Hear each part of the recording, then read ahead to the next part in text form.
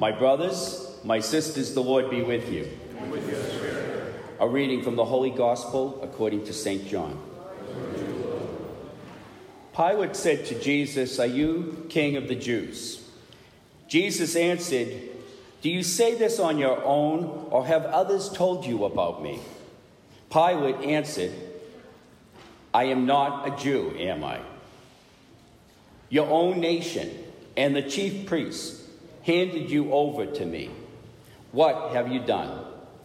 Jesus answered, "My kingdom does not belong to this world. If my kingdom did belong to this world, my attendants would be fighting to keep me from being handed over to the Jews. But as it is, my kingdom is not here." So Pilate said to him, "Then are you a king?" And Jesus answered, "You say I am a king. For this I was born, and for this I came into the world, to testify to the truth. Everyone who belongs to the truth listens to my voice." The Gospel of the Lord. Praise to you, Lord Jesus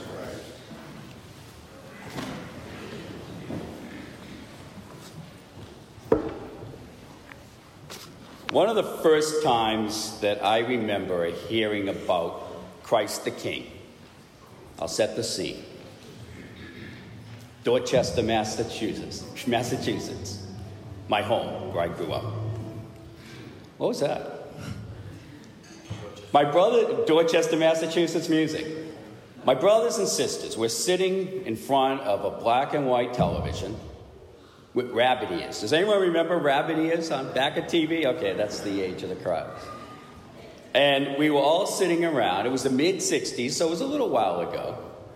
And we were watching A Charlie Brown Christmas. And there was Linus with his blanket, and on TV, he was proclaiming the birth of a king.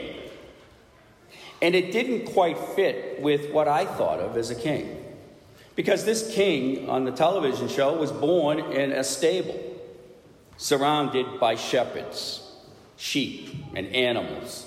And I remember that Charlie Brown was more worried about the condition of the Christmas tree. And then there's that point in the show, and it's on Tuesday night, I think, this week, where he says to Charlie Brown, he says, "And that is what Christmas is all about, Charlie Brown." I found out later that it was the first time on network television that a gospel was read in prime time. So I knew from an early age that this king is different. And we hear from John about another king, Pilate. And Pilate wasn't able to get a direct answer from Jesus. He says, "Are you king of the Jews?"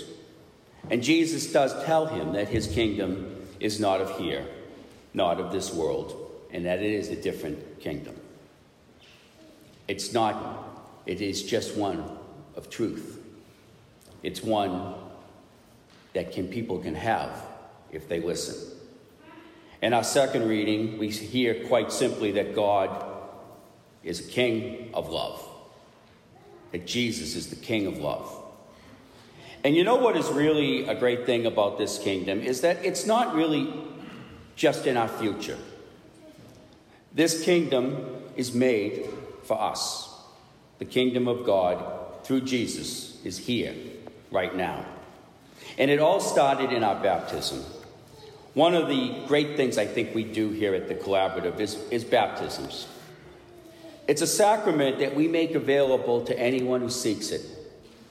And a lot of times, sometimes families don't baptize their baby at infancy.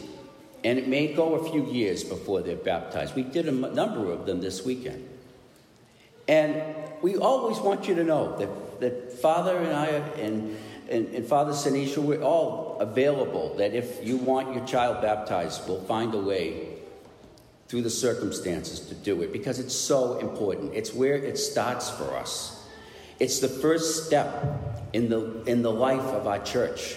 The first sacrament that we're called to come to the kingdom. And Christ clothes us in his royal nature with baptism.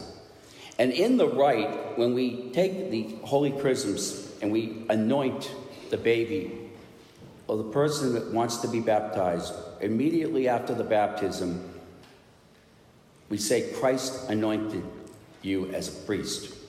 Because we're all called to mediate people, to bring them to Christ.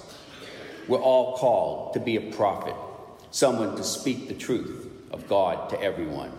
And we're all called to be a king or a queen, to be someone who leads to share our lives as a model of leading people closer to Christ in our families, in our community, in our world. And in addition to the baptism graces, Jesus gives us his word for guidance, for direction. He gives us the Eucharist, which gives us strength to go out and live in the kingdom. But the things that are most important in this earthly world, like money and power and status, it's not important. It really doesn't matter in this kingship, because this kingship doesn't control, it doesn't provide fear or judgment. The kingship is just the opposite. And for us to know this different king better, we need to be different. We need to be examples of truth and live it. Especially around a lot of the people in the kingdom that might not want to listen to us, right? That might not want to experience, but if we model our lives around the truth, people will come to us and they'll come to Christ. And we can love all people. It's easy to love the people we like. It's not so easy to love the people we might not like. The ones that hurt us, the ones that trespassed against us, our enemies. But we're told and we're called to do that.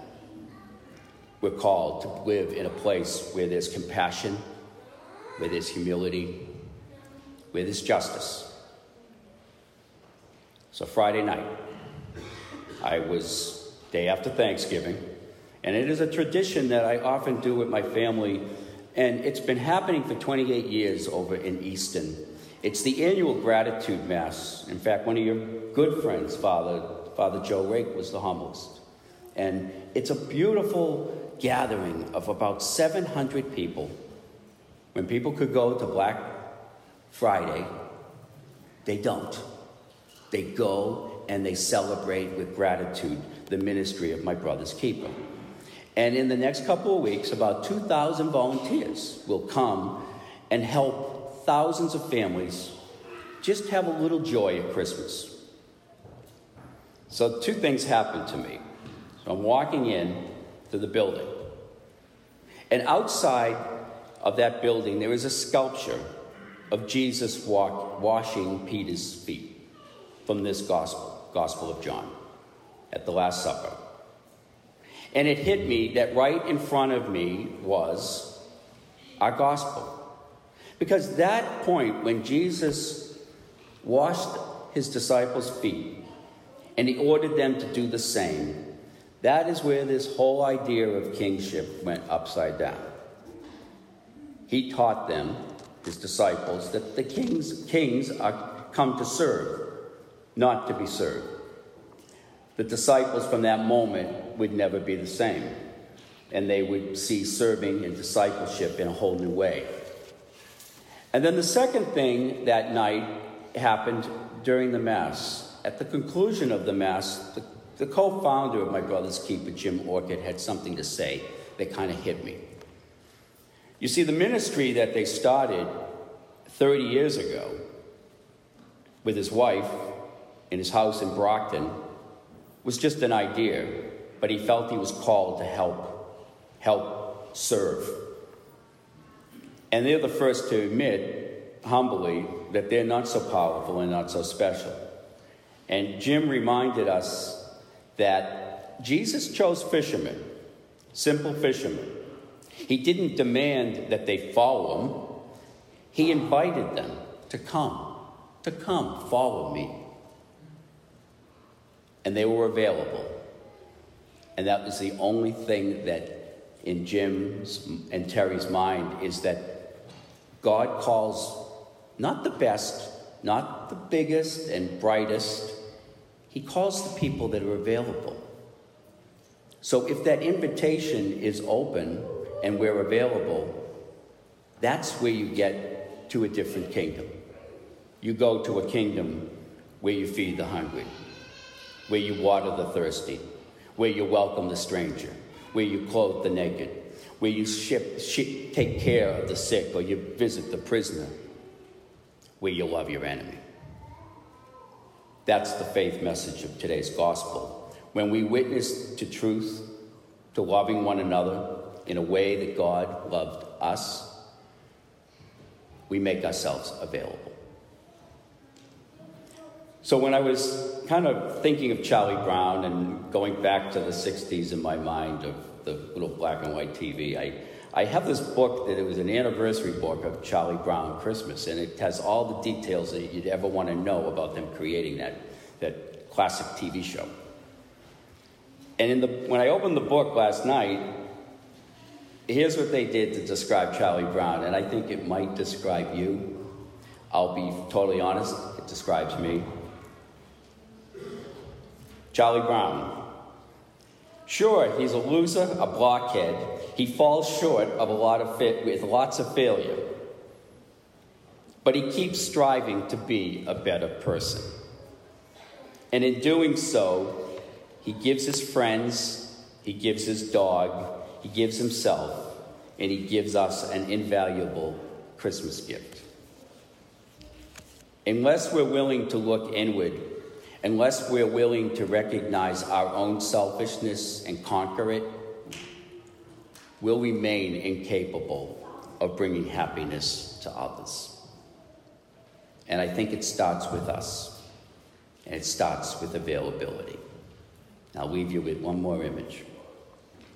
Do you remember when Linus gives Charlie his most precious gift? Remember what it was? It was his blanket. Linus tells Charlie that the tree that looked so bad, all it needed was a little love. And you remember what he did? He took the blanket and he wrapped it around it, and then what happened? The tree just became new and vibrant. I think that is a great way for us to think of us, is when we wrap our most precious gift, and it is our availability. It is ourselves. When we wrap ourselves around God's kingdom, when we wrap ourselves around God's people and make ourselves available, we create a world that's new and vibrant.